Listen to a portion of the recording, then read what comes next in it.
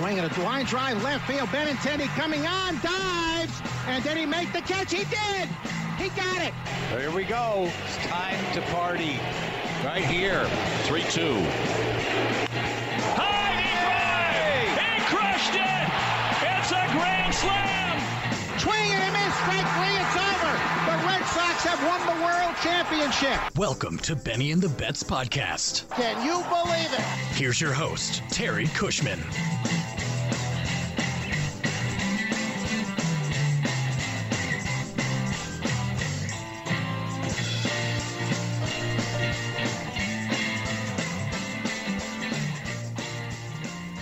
Good morning, good afternoon, good evening, wherever you happen to be listening from. Welcome to another episode of the Benny and the Bets podcast, covering Boston Red Sox baseball.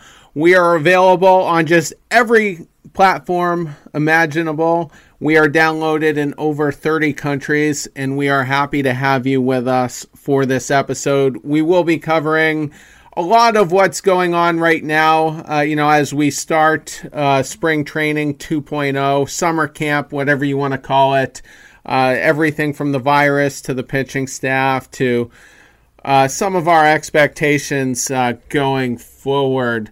Tonight, joining me, from the regular cast, Charlie Smith. Charlie, how are you?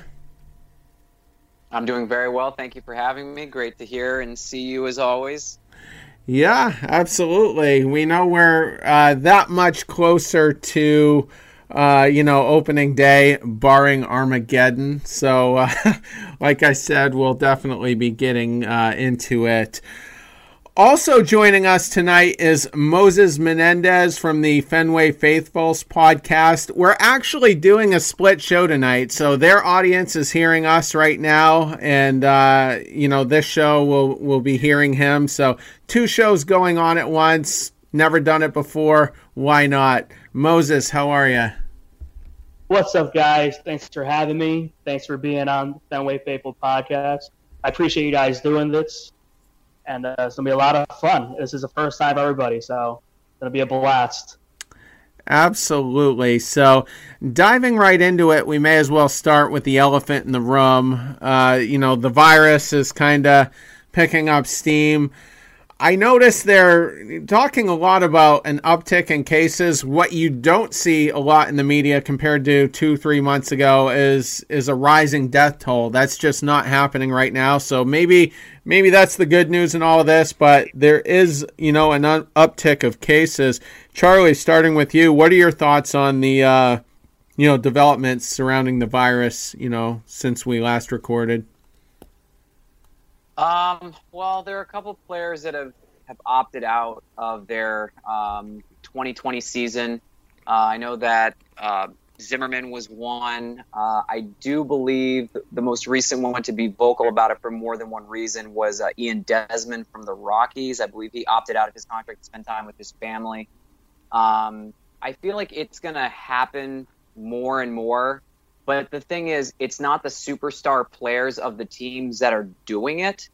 So, we knew this was going to happen. It was inevitable. There are going to be some people that say, you know what, I'd rather sit at home and, I'll forego $4 million or $3 million or whatever the prorated salary was going to be. And that's fine.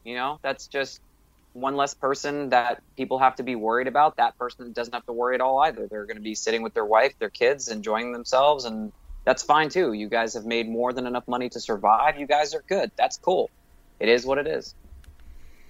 Yeah, and luckily it is, a bunch of older guys, I hate to be brutal about this, but it's been a bunch of washed up 30-somethings that, their careers. That's what it is. Yeah.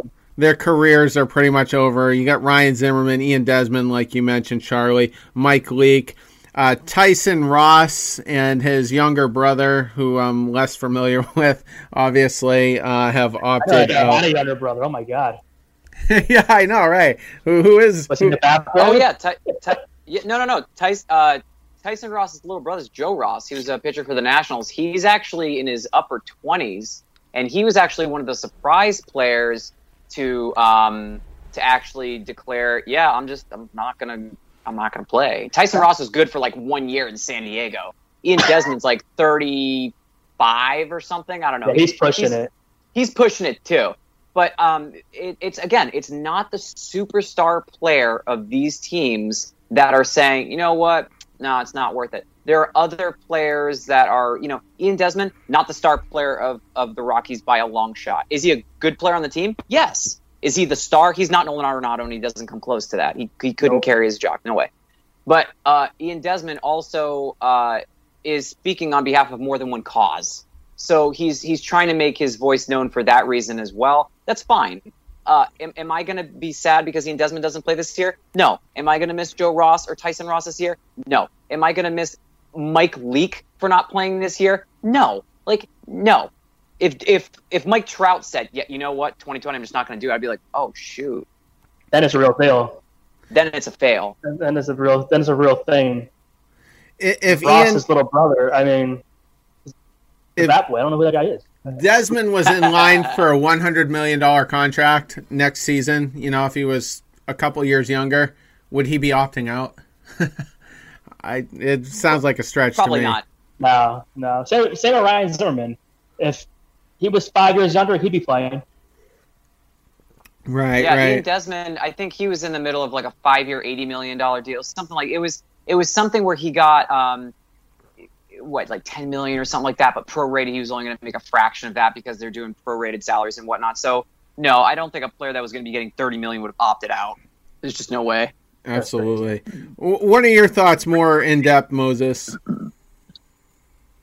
The COVID thing's been crazy, but we should have had baseball back about a month ago. And I think Manfred really dropped the ball on this whole deal. We should be having opening day on 4th of July. Spring training should have started on Memorial Day. There's nothing more American than that. Having baseball start on one American date and start on America's birthday. I mean, he had the easiest route to save baseball and make it something, and he didn't. Obviously, COVID's real, and the numbers are kind of dying down in some areas. But all in all, he fucked up big time with these deals. It is what it is, right? Guys are opting out. Guys are going to opt out. And like Charlie said, it's the guys you don't really know their names as they're bat boys. Like up till 5 minutes, I know Ross had a little brother. So it comes down to, I hate to say it, but it is what it is. But now the boys are back. They started reporting yesterday. Some of them showed up today. Let's get down to baseball. Let's get into this shit. We got a 60-game season. Let's make the best of it. Hopefully the playoff format is reasonable. And we see the Red Sox win number 10. Yeah, I mean, the surprising thing to me in the last 48 hours especially is a lot of local beat writers as well as big national beat writers as well. Just Ken Rosenthal today even throwing cold water on the chances of this season actually getting off the ground and getting into motion, because of the challenges of the virus. But I don't think it's that bad, especially now, because like I said, the death toll just isn't there. A lot of it is younger people that are asymptomatic, and I think a lot of baseball players are going to fall into that. Right. There's also no known, serious cases right now of, COVID-19 among MLB players. They've all been fairly mild that we know about. And I just think it's super critical to get this season going and get the trial and error stuff out of the way. That way, when 2021 comes around, we know how to handle it.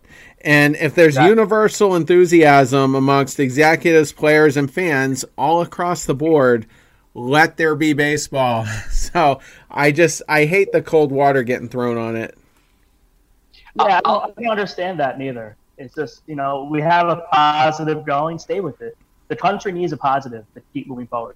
Basketball put out their dates, hockey put out their dates, baseball has a date. Just keep going in the positives, and that's the biggest problem. That's why I think it took so long for this deal to come about.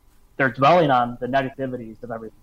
The numbers are going down in deaths. The cases are going down. They should look ahead at 2021, but we still have 2020 to focus on. You did bring up something earlier, though. Like, baseball could have started on America's birthday. The thing with Manfred, though, is he's been so hot and cold.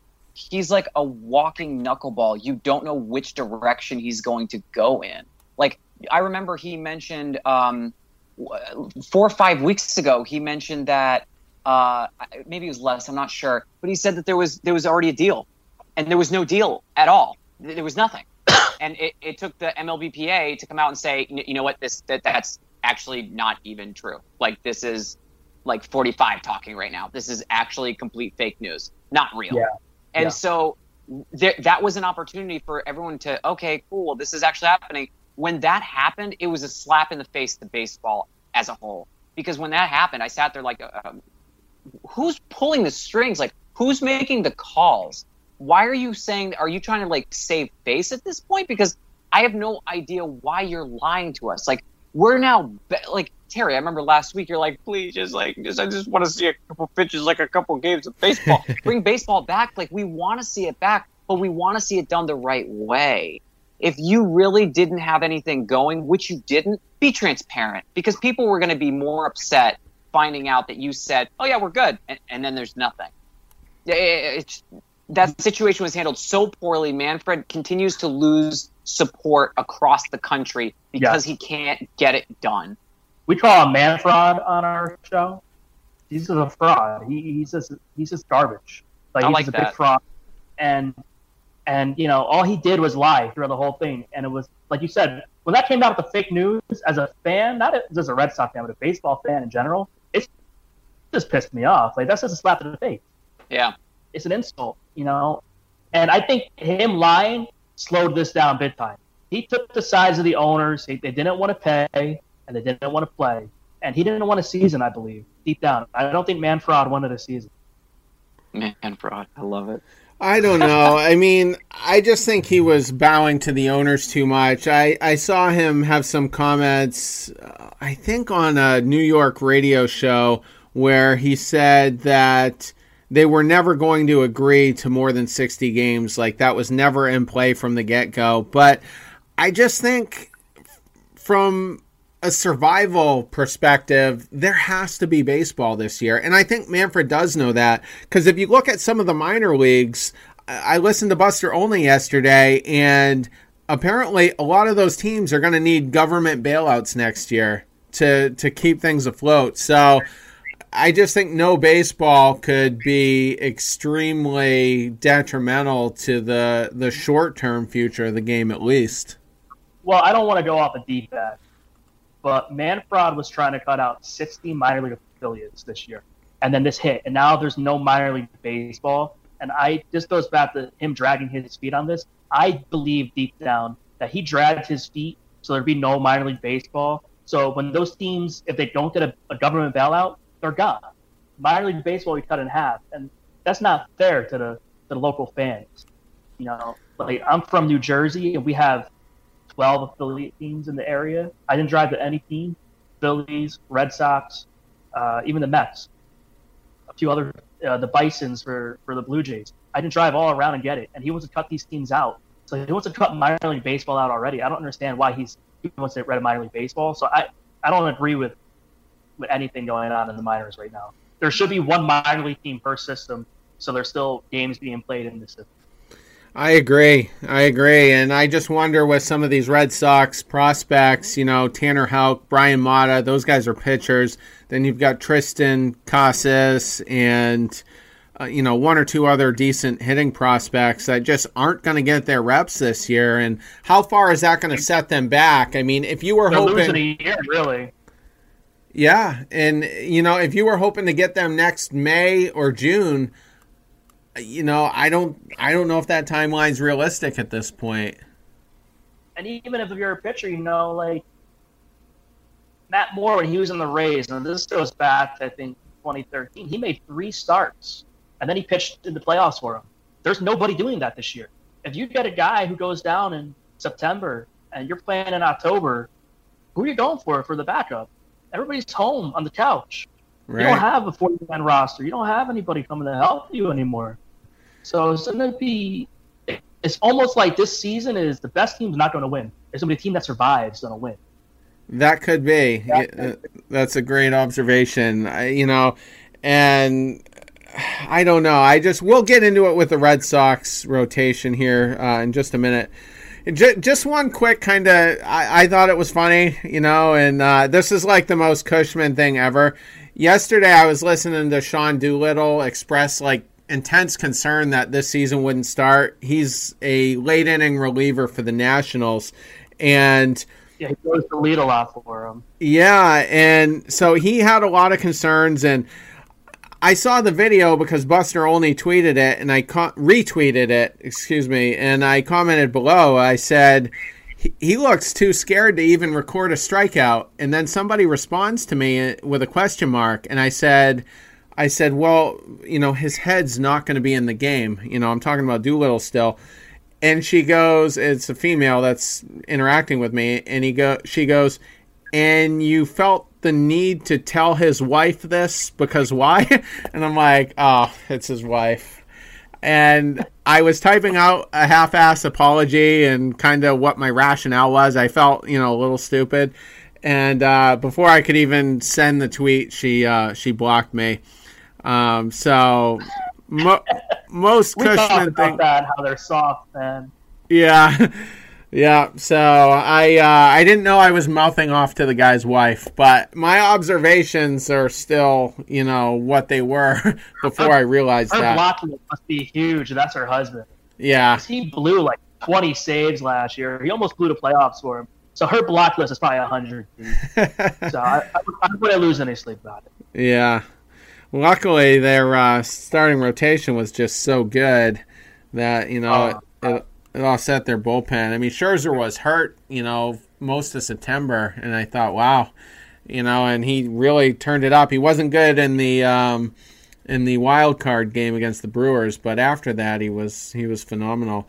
Oh, and another thing, speaking of Scherzer, apparently there was some secret Sandlot camp going around. I saw that from The Athletic today. Scherzer, Verlander, Giancarlo Stanton were among many superstar players at this little Sandlot camp, this private little, camp they were holding down somewhere in Florida. And so some of these guys are going to be ready to go right away.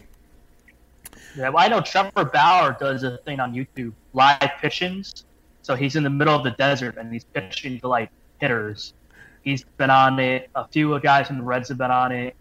Eric Gagne pitched on it last week. Interesting stuff. You have time to go on YouTube.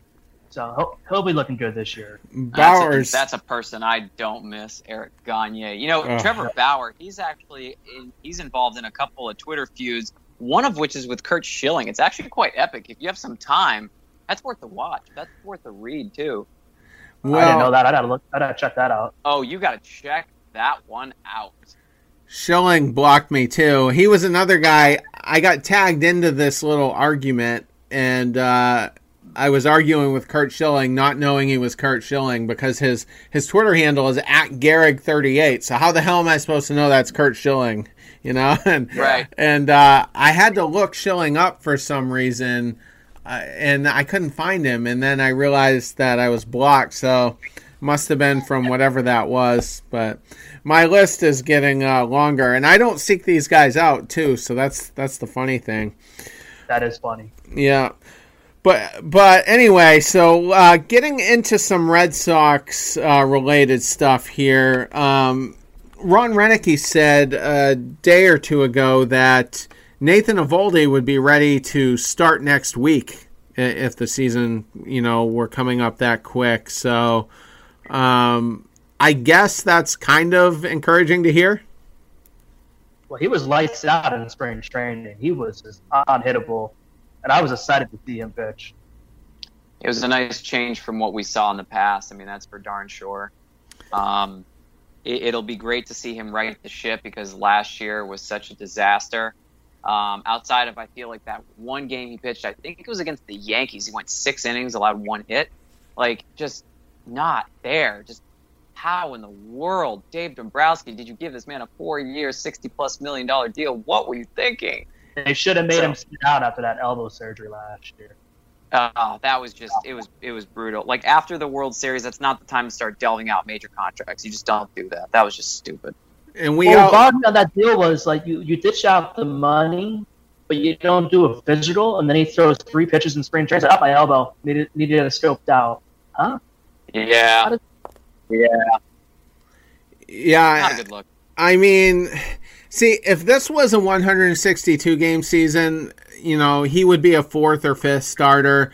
I would expect him to go on the DL at some point. I have serious concerns as to whether or not that arm will hold up for more than 100, 120 innings. He's had 2 Tommy John surgeries on it, 2 separate surgeries aside from that for loose bodies in his elbow, which, one of which was last year, like you said. Right. So, I mean, if we're looking at 162, I'd be an extreme pessimist about Eovaldi.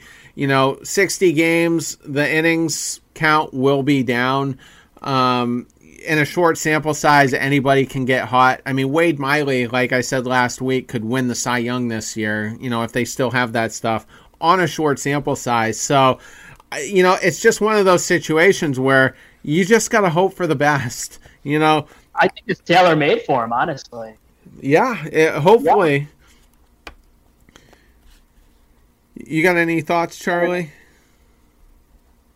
No, I mean, you bring up some great points. Here's the thing about Nathan Eovaldi. We have a 60-game season.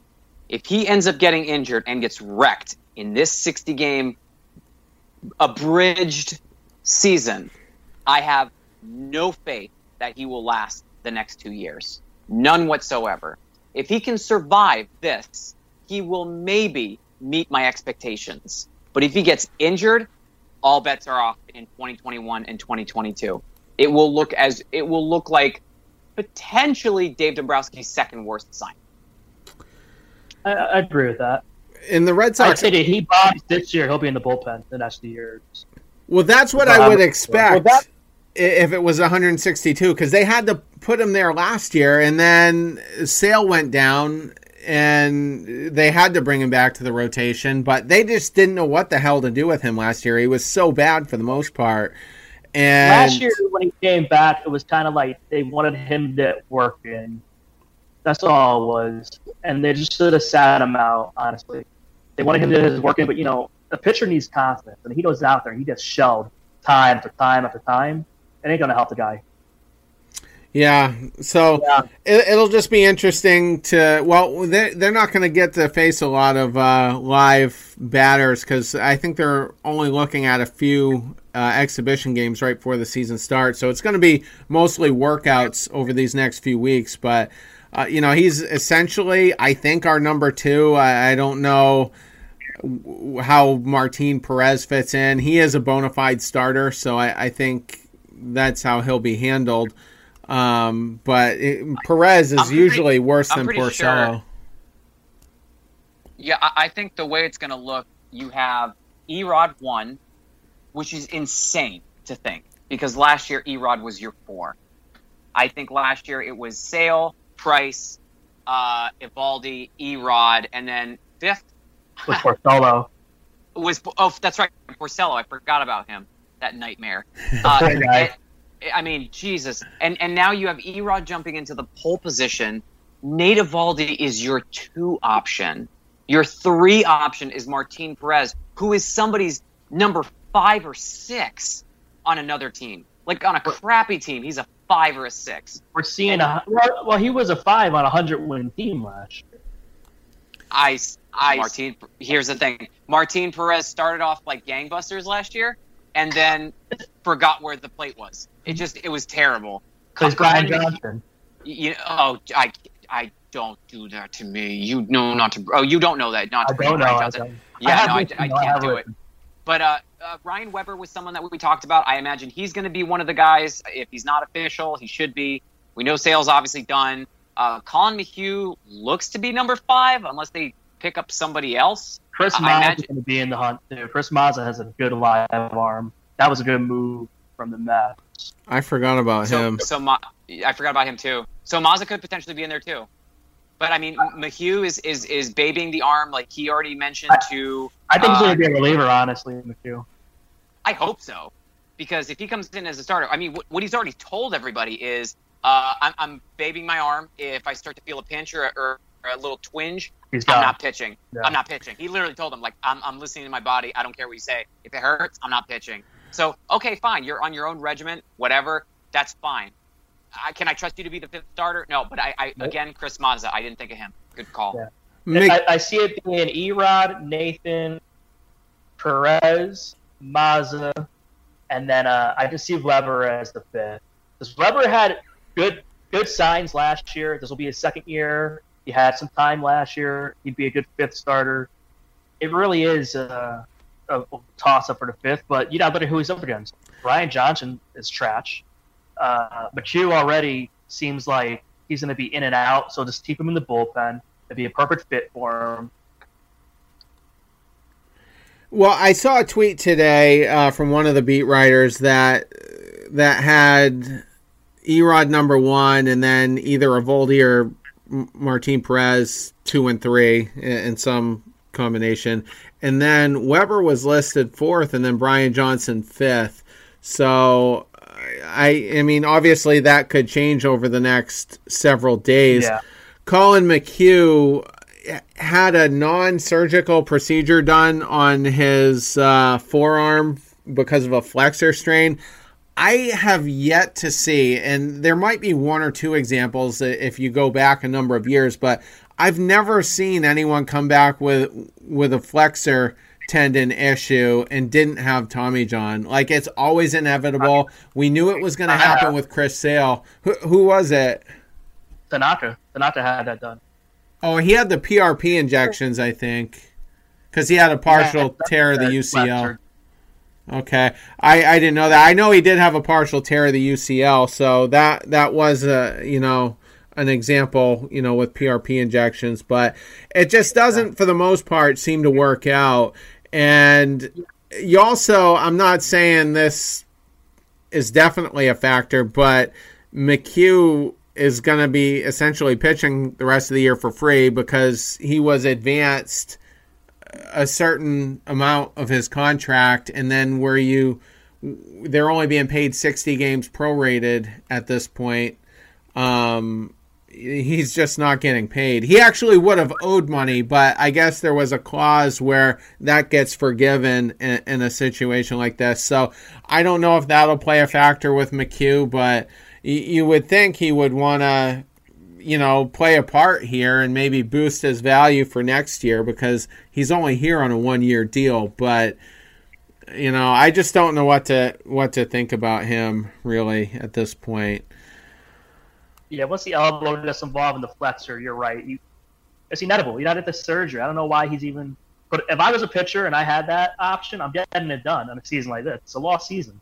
Yeah, absolutely. I don't think we had quite gone into virus mode when he had signed that, but it's a mess. My expectations for him are pretty low. Another thing as well, Bloom said that there would definitely be an opener used. So he didn't elaborate, if that's every game, if it's maybe just the Weber, Johnson, and maybe Mazza starts. I have no idea, but a couple of guys to possibly look at if that's going to happen is Kyle Hart. Last year in 9 starts with AA Portland, he had a 2.91 ERA. Got called up to Pawtucket, started 15 there, had a 3.86 ERA in AAA. So those numbers definitely look, opener worthy, maybe long relief type stuff. He hasn't, he didn't pitch in the big leagues last year, so, it's tough to tell. Matt Hall as well, 16 games last season, had a 7.71 ERA, 5 games, and those might have even been in the bullpen actually, those 16 games, 5 games in 2018, 14.63 ERA. So that was a Bloom move, one of the earlier ones. Hall comes from the Detroit system, so I don't know what Bloom sees there, but obviously there was a little bit of genius with, some of those Tampa starters, or pitchers, I should say. Yeah, the small moves like Chris Mazza, I'm not against, because Chaim Bloom has that eye for small talent. At least he moves like that. I get a little excited because it's something new. We're going to buy a big name. We're going to go with the smaller name talent.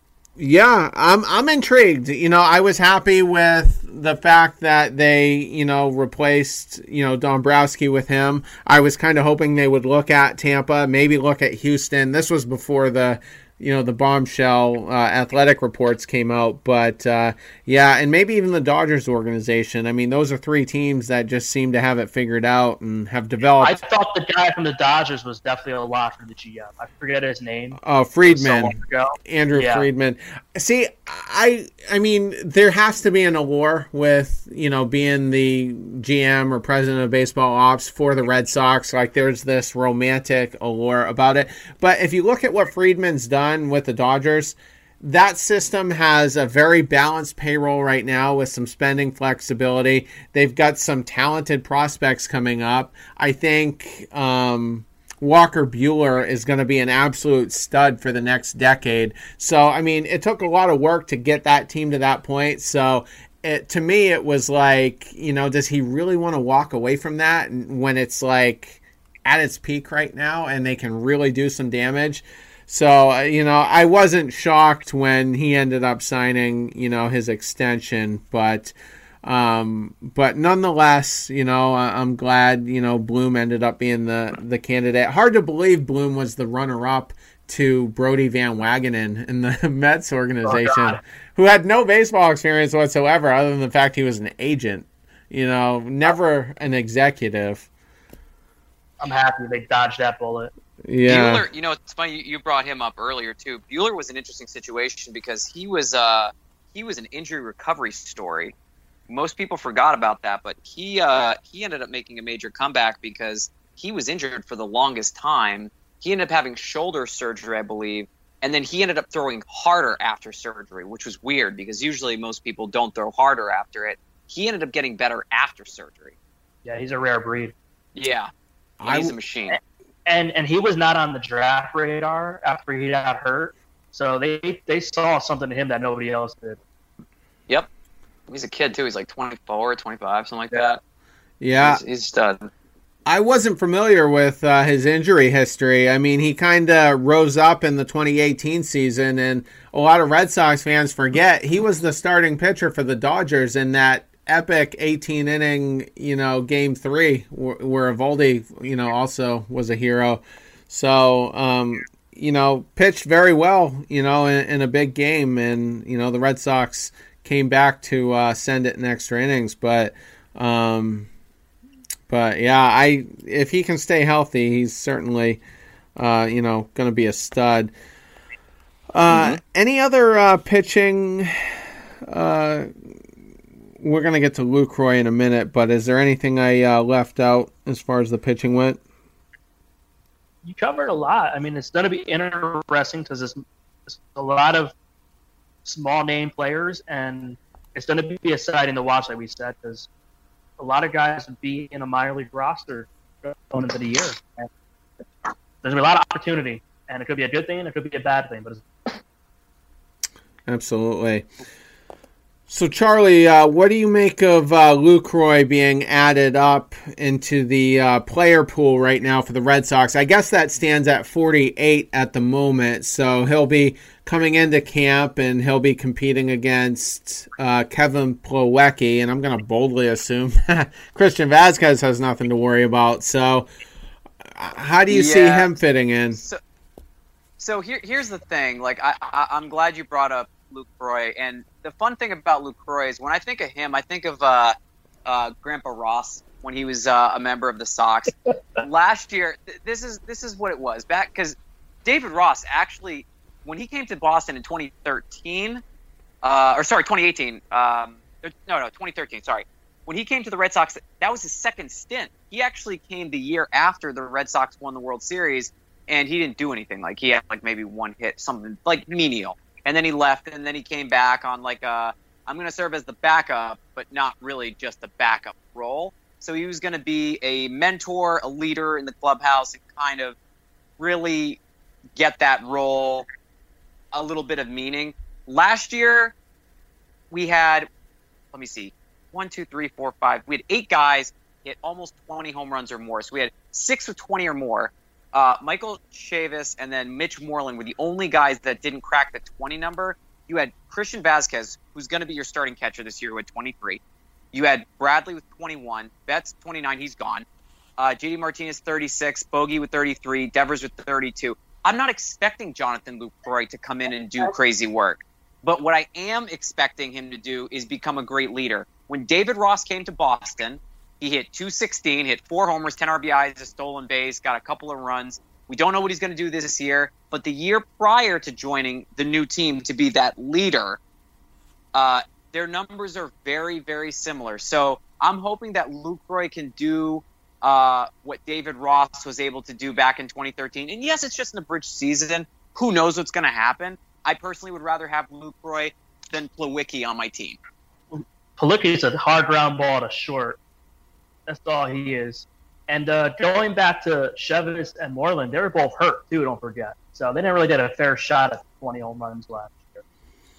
I was there. So Terry already knows this. I actually was there when Michael Chavis hit his first career home run.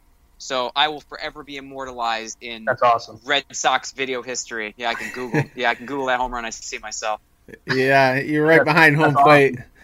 Yeah, with Lucroy here, I'll have a Chavis comment in a second, but basically, I'm just looking for a guy who can handle the pitching staff similar to how Leon did. We knew Leon wouldn't have a good bat for the most part. He had like one nice, power streak per year where, he'd have a good week or two and could mash, if he could barrel up the ball. But Leon just, it seemed like certain guys in the pitching staff were just better with him catching. Rick Porcello was a good one. Yeah. David Price in 2018 started the year with Vasquez, wasn't pitching great, switched to Leon, pitched fairly well down the stretch.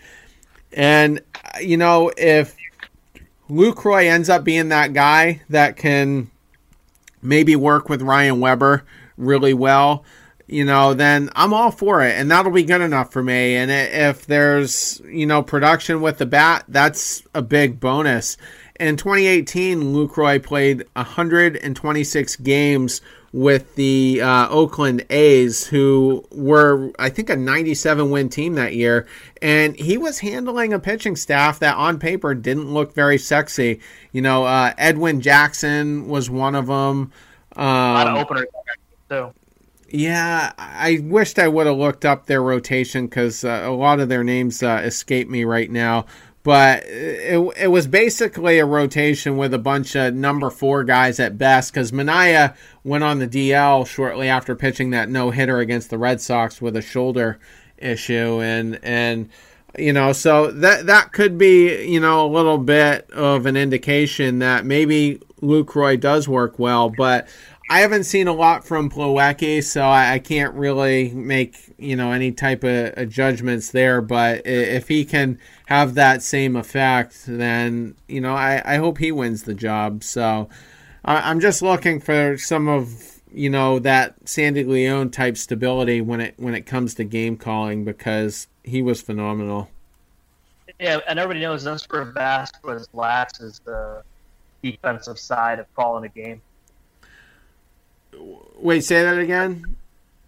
That's where that's Vasquez's down point is calling a game. 18, Price switched him out. Sale wouldn't pitch to him. If Sale was healthy and Price was here, or Solo was here, half your pitching staff won't pitch to him.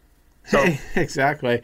And Sale is probably, I know he's finicky in the second half of the season, and he's dealing with Tommy John right now. But when he's healthy, he's one of the most talented pitchers of his era. So when he won't pitch to Christian Vasquez, that's pretty telling.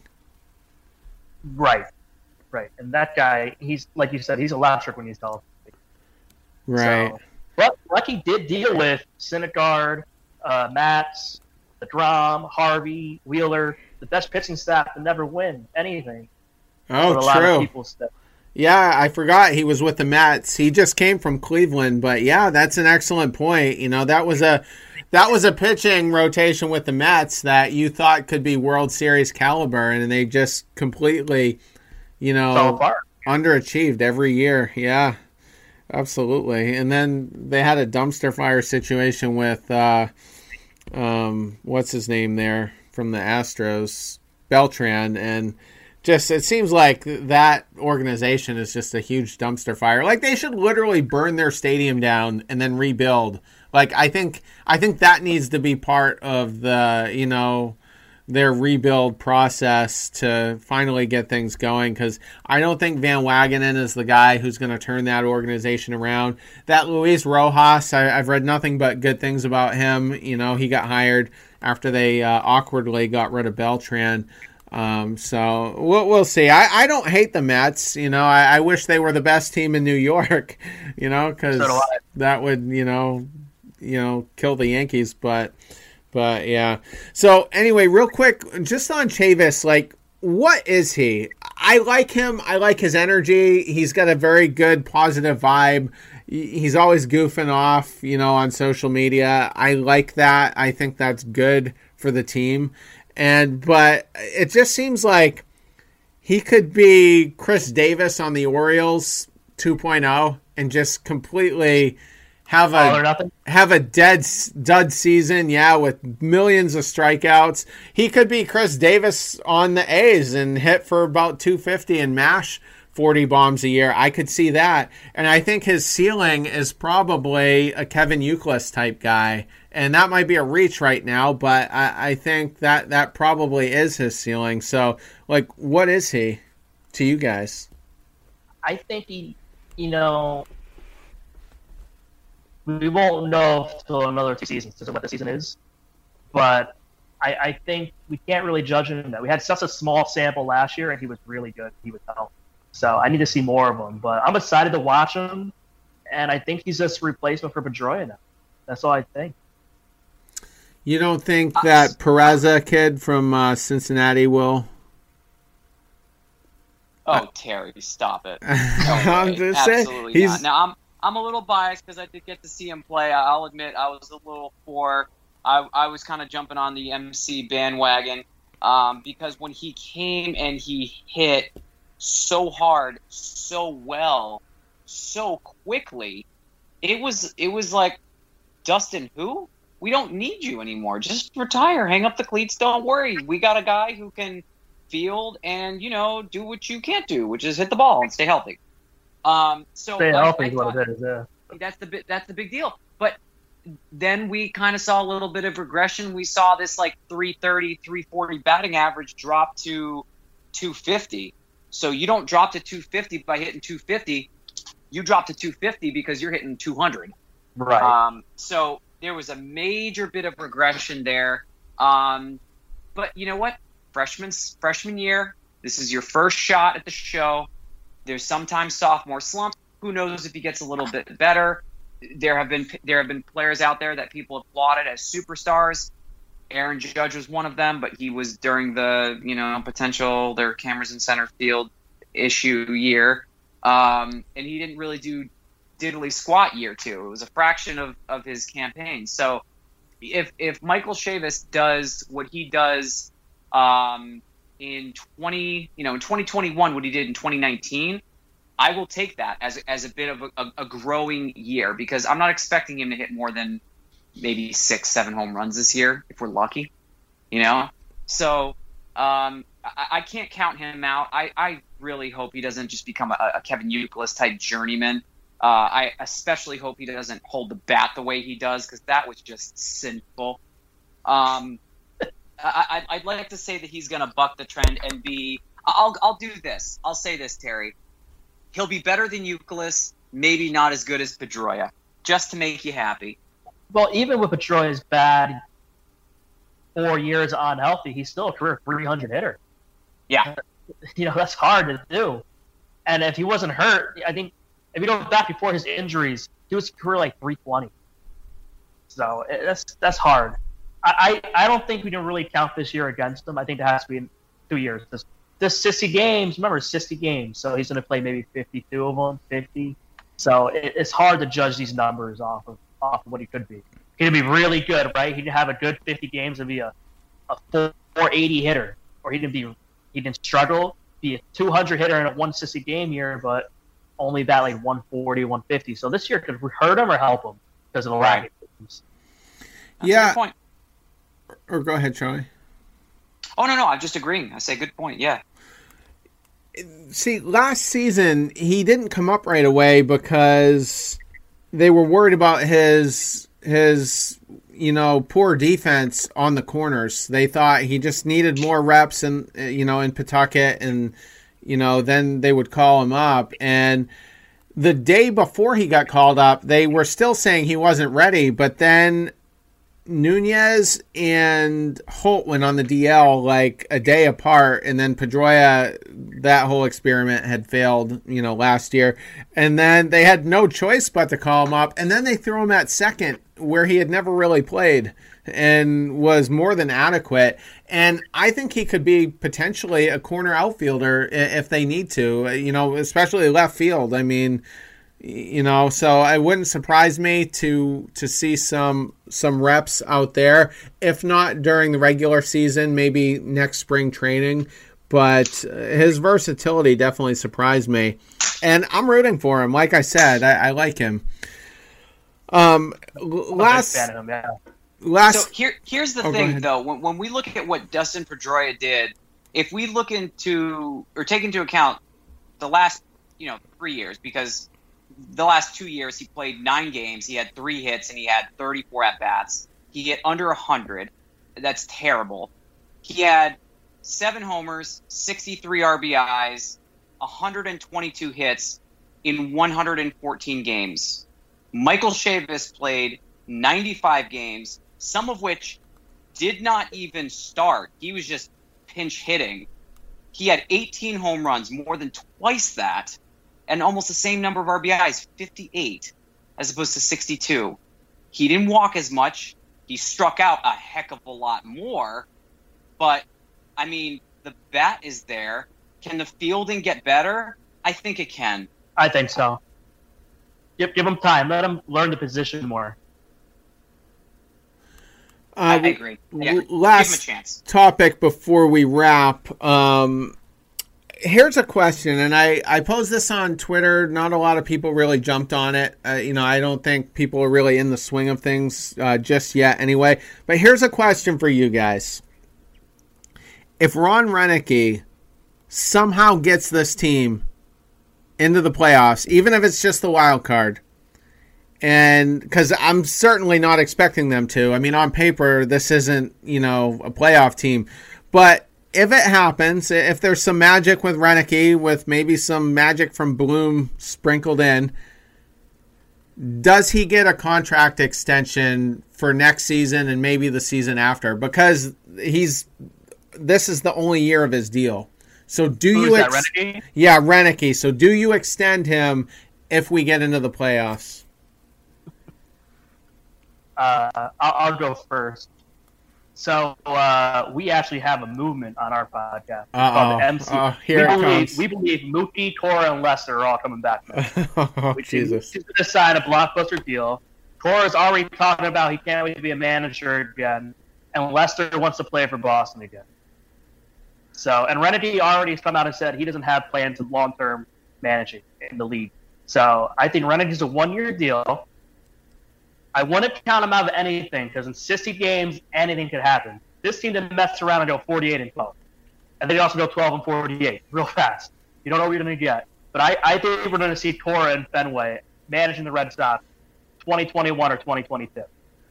We covered this last week, and I think all but there's 5 of us that co-host this show, and 4 out of the 5 are pretty adamant that Cora won't be back. And if you listen to Bloom's statements, he throws a lot of cold water on it and says he stands by the decision to move on from him. And I just think if you bring Cora back, every misdemeanor offense that we might get caught up in, some stupid minor bullshit is going to get blown up into a felony. And, I don't think Bloom wants to put himself in a position to get suspended like Luhnow did. And I think Luhnow was definitely, with the Astros, dirtier than, what he admitted to. But it's an extreme long shot that Cora comes back. I think if they don't stick with Roenicke, it'll be Matt Quatraro, the Tampa Bay's bench coach. Okay, I think he's going to Tampa. He's going to do that pipeline to Tampa. Possibly, yeah. I don't know who else would be available. I don't think he would go after a Buck Showalter type guy or anyone like that. He won't fit. He won't fit in. Yeah, but I just think it's a long shot right now for Cora. Do you think you just see a Veritek coming in to manage in 2 years? Well, that's the thing that people clamor for, and I'd kind of like to see him do a full season as like a bench coach type thing before he does get elevated, to that role. But because I was at the winter weekend when Cora quit, and Veritek was the biggest talk of the whole weekend, and they were swearing he was the next coach. He was the next coach. So I just, I never thought of him as a coach, honestly.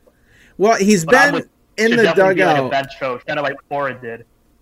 Yeah, he's some type of consultant right now, but you did see him, if you were looking for him, in the dugout during games in uniform last season. So it just depends on Bloom. Every GM or whatever his title is, they all have fancy titles nowadays, but all of them guys have one manager, two tops to kind of make their career, with their franchise, and then usually they get fired, so Dombrowski had his too.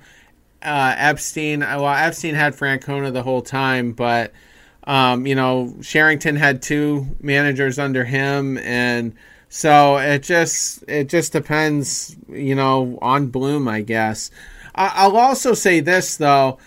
I hate seeing teams get too heavy with the analytics and sabermetrics. I kind of like the idea that the manager calls the shots.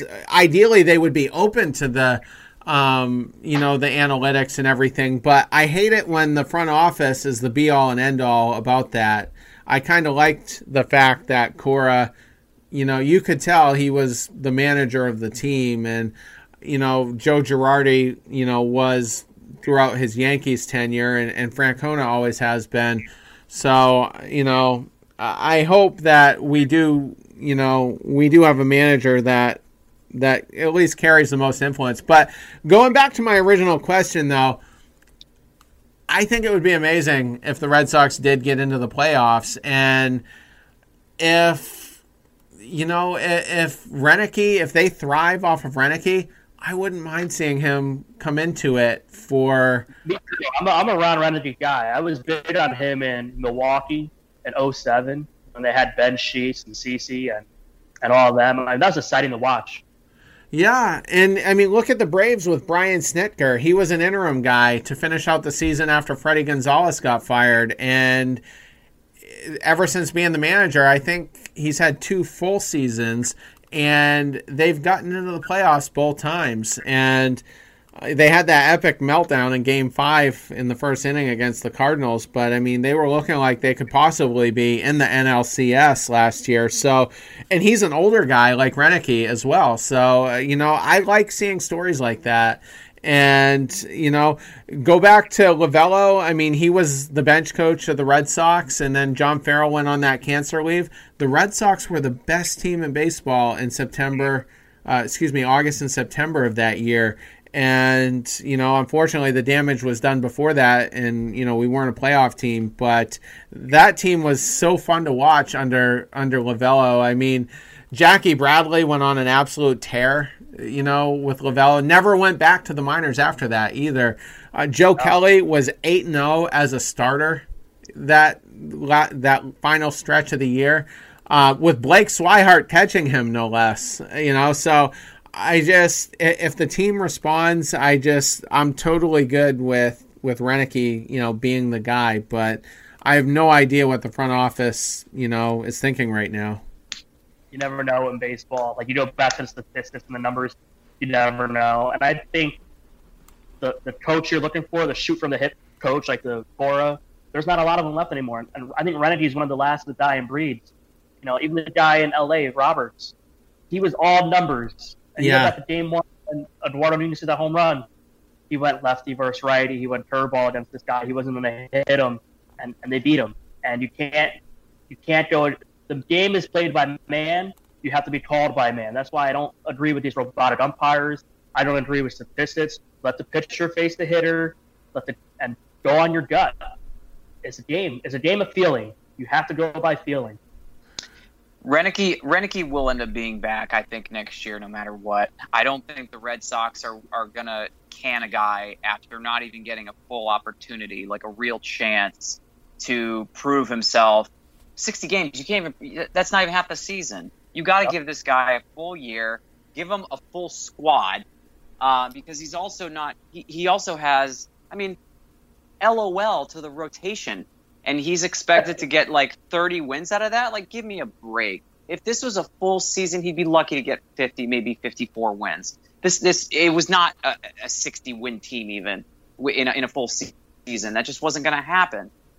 So I think you got to give him 2021, maybe 2022, and then you just kind of play it by ear from there. Because, yes, he is one of the last of a dying breed manager of that era. Because now you have these new generation guys. You have the Joe Girardis that are coming in. You have the Gabe Kaplers that I'm still trying to understand how he's managing, but he's got a job. You have, for the longest time, you had Tony La Russa, Bobby Cox, Dusty Baker, the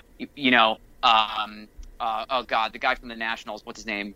Davey Johnson. Like, all of these guys that were 60, 70, 80 years old that were around. Baker's back in the league, man. He's in Houston. Who's this? Dusty Baker. Baker's back, right? But he's been around for a lot. I mean, Baker's been in San Francisco. He's been in Chicago. He doesn't discriminate. He doesn't care. He loves baseball. Like, he's wonderful like that. But here's the thing. Remember when they were the names and the young – I mean, some of the younger managers were like the Red Sox manager. We had like Joe Kerrigan after Jimmy Williams. Like, he was in his 50s. He's 30 years younger than some of the older managers. Those were the managers that I remember as a kid. Managers were always 70 years old that were around during the time of Jesus. You know, these guys knew exactly what was coming in baseball. They didn't need cameras or any BS going on. Roenicke, I think, is going to be one of the last ones of that era. Again, because you have a whole new wave coming in. It's going to change. Eventually, Roenicke won't be coaching anymore. And, you're going to have Joe Girardi as the longest tenured manager in baseball. It's going to happen, something like that. I miss seeing some of those managers go off. Like, I would pay good money to see Bobby Cox go off one more time in my life, because that man was, he was awesome. He was Atlanta baseball. I agree. And Lou Piniella, another one who would go off. Lou. Sweet Lou. You mentioned Dave Roberts Moses, and he was a perfect example of a guy who's a manager in name only because the front office, is too analytical. And, That's why Mattingly's not there anymore. Who's not there? Mattingly. Gone. He's in Miami. He was in LA before him, and they threw him out because he wanted to play by their system. He went on his gut. He wanted to manage his style. Yeah. He wanted a new contract, and he said he didn't want to be a coach in a lame duck year, so he said, I'm out. You don't give a deal. Yeah, he wanted to coach his team. I know the Astros, obviously cheated that season, and there was evidence of it in the World Series. But, I think the Dodgers lost the World Series in Game 7 when they went with Darvish and not Alex Wood, who took a no-hitter into the 7th inning of Game 4.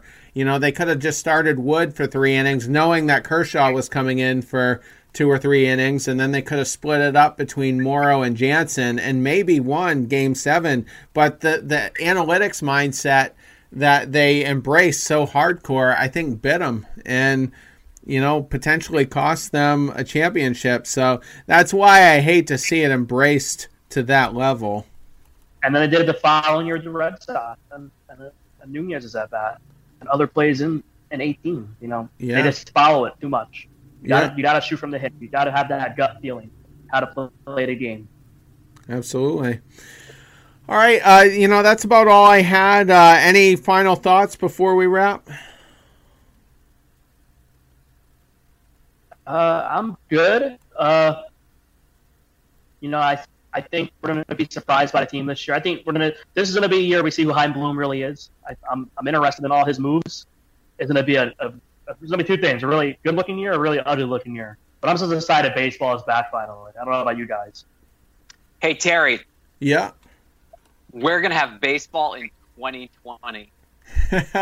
Hopefully, if you listen to Dr. Fauci, we're all going to be dead in a couple months, but yeah, I mean, hopefully, and I think the more other sports see baseball kind of treading water and, staying above the surface, I think that will give them more hope, especially the NFL, and, they'll kind of get running, and, America needs their sports, so, I'd hate to see the plug get pulled here, and it's day to day, hour to hour, just watching the news reports and listen to all the gloom and doom they've been giving us. But so we'll see. And one thing we didn't talk about was the team isn't allowed to reveal who tests positive for it. So that's going to be hard to gauge in spring training 2.0, but it's not like we can hide Rafael Devers, if he's gone for a couple weeks. The Yankees can't hide Aaron Judge, so we're kind of going to know. I guess the league can release the overall statistics and say, okay, this number of players tested positive today across the league, so that's something we can watch for, and if that number stays low, there should be baseball. I agree. Right. Yeah. All right, well, thanks a lot, guys. Great show. Glad we could have you on, Moses. I hope our audience enjoyed it. Out, guys. Yeah, and hopefully your audience enjoys it as well. So have a good night. Take care, guys. Night. Episode 197, I believe, in the books. I never remember what episode we're on until I go to upload it. But great show nonetheless. Great to be talking baseball. Hope you enjoyed it. We could be back in, I don't know, what's today? Thursday? Maybe Sunday or Monday if some developments justify it. But certainly no later than the middle of next week. So tune in for that. Have a good 4th of July weekend, everybody. Stay safe. Don't get wasted and drive, any of that stupid shit. Take care.